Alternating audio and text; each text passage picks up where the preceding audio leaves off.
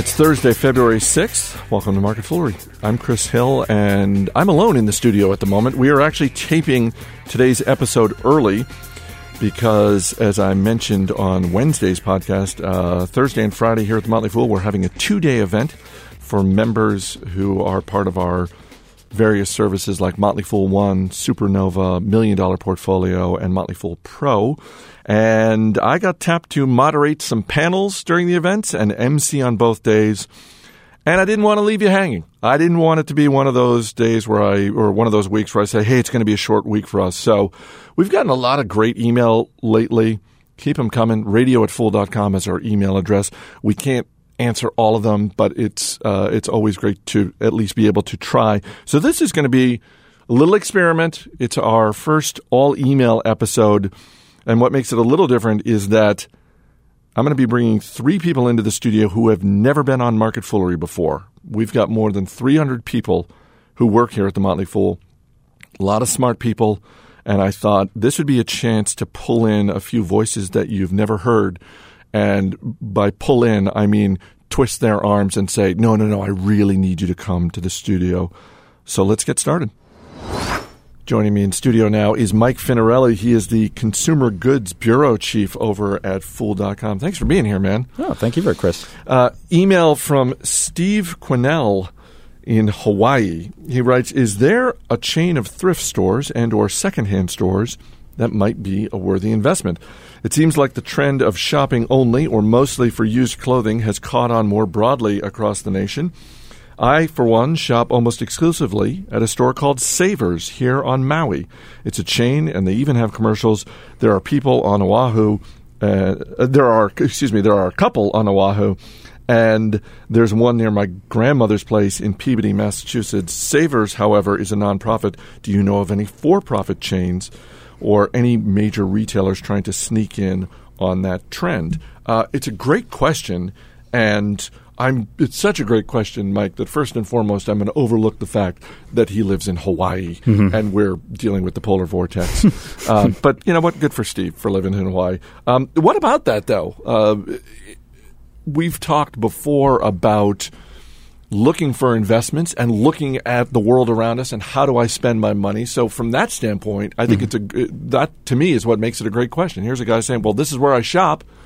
Right, absolutely. Are there opportunities? It is a great question. Technically, actually, there are no publicly traded thrift companies, believe it or not. Of course, now there are tons of thrift shops out there that resell, of course, old items, old merchandise, stuff like this. And the interesting thing about the industry is that, it really, if you look at it from the outset, it kind of has the potential. You would think that it has the potential to thrive in both good and bad economic times. And right. if you actually think about that for a second, so in times of economic expansion, a lot of people are upgrading their merchandise, their clothing, their wardrobe, their electronics, things like this. So they have a lot of their old stuff that they want to get rid of, So from a supply standpoint, these resellers or thrift shops would actually have a lot of supply, a lot of merchandise to deal with, which would be a plus. Then in bad times, in economic recession, the resellers would be able to have the potential to capture a wider audience. More people would have, their budgets might be strapped, for instance. They're looking for better deals, ways to stretch their dollars. So it definitely seems like an interesting concept. But I got to be honest with you. When I think in terms of the actual individual businesses, like a thrift shop per se, I'm hard-pressed to think of any type of moat or competitive advantage that this type of business would actually have to insulate itself from competition.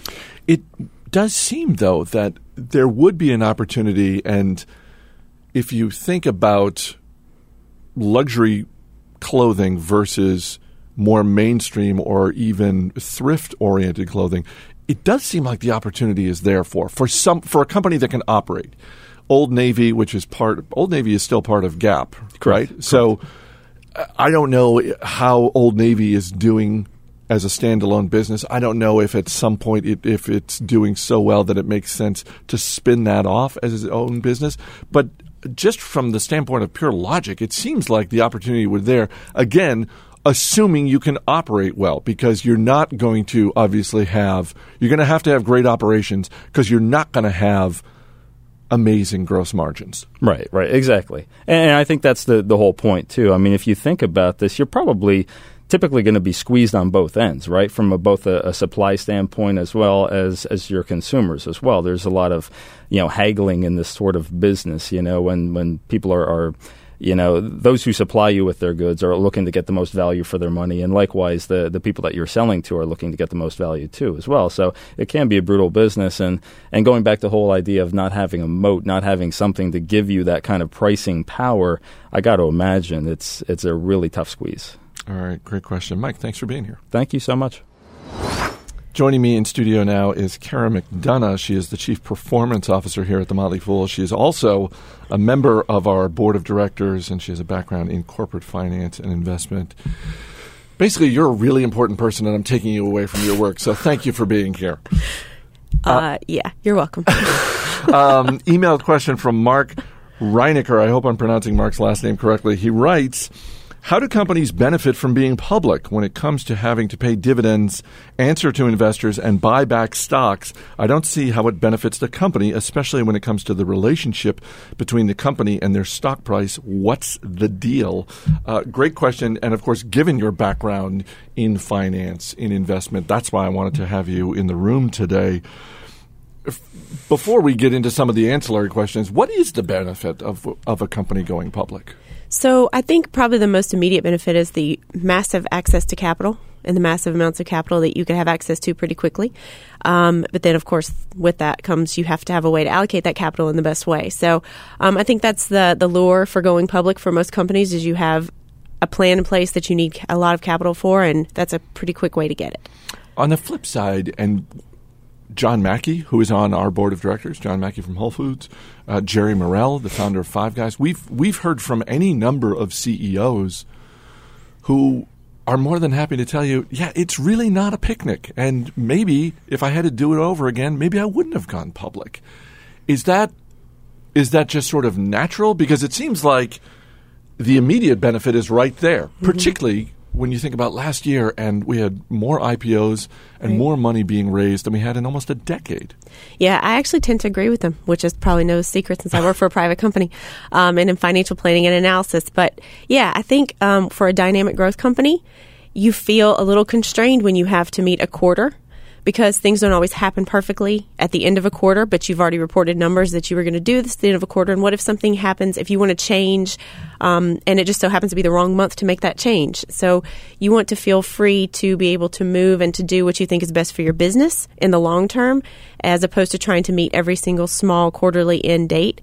And I think that's where they probably feel constrained. That's where I would feel constrained. And that's why I think if you're super fast and dynamic and you want to move and change, it's free to be a private company, and you feel like you have a little bit more control over what you do. And you also have access to capital in private companies as well, just in a different way.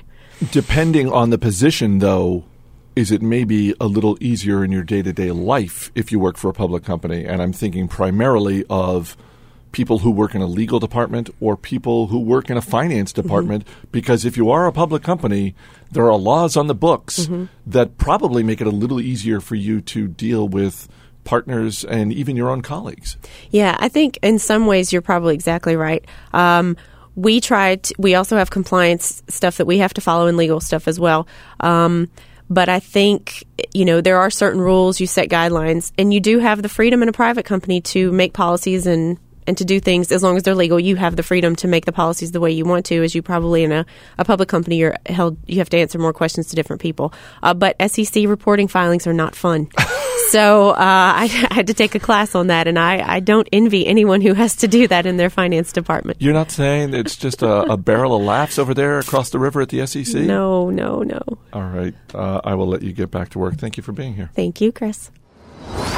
Joining me in studio now is Chris Harris, Assistant General Counsel here at The Motley Fool. Thanks for being here, man. Hey, sure thing. Good to be here. Now, for listeners who are wondering, why is a lawyer in the room? Again, we go to the email from longtime listener Keith Fredrickson.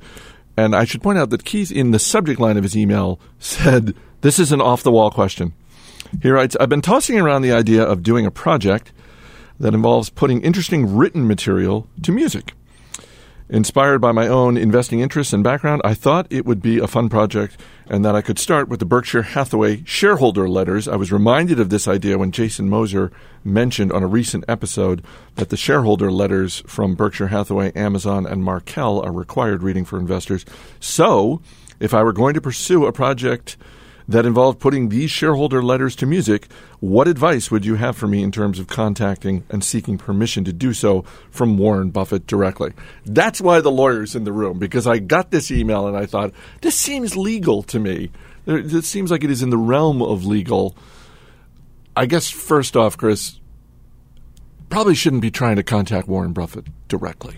Probably not Warren. I mean, I'm sure somebody out there has a way to get in touch with him. I don't know how to find it. And I don't know if he's going to be particularly pleased if you reach out and just say, "Hey, Warren, can I use your shareholder letters?" Call 411 and ask for the Buffett residence in Omaha, Nebraska.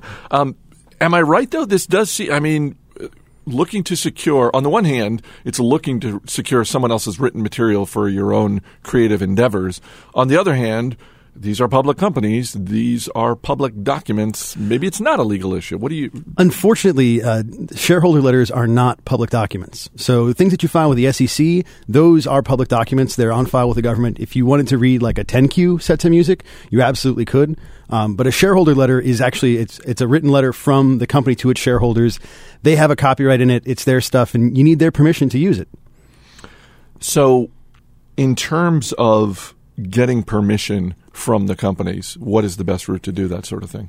I think finding the Chris Harris at each one of these companies and saying, you're a lawyer working for Amazon, Markel, and Berkshire Hathaway. Definitely don't talk to the lawyers. Always a bad idea if you end up on the phone with a lawyer at a public company. Just, it's not worth your time.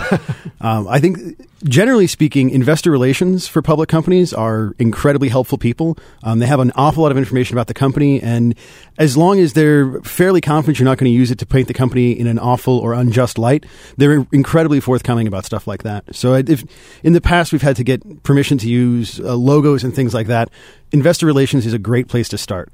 I would say if you just sort of Google for Berkshire Hathaway investor relations number, I'm sure it'll pop up.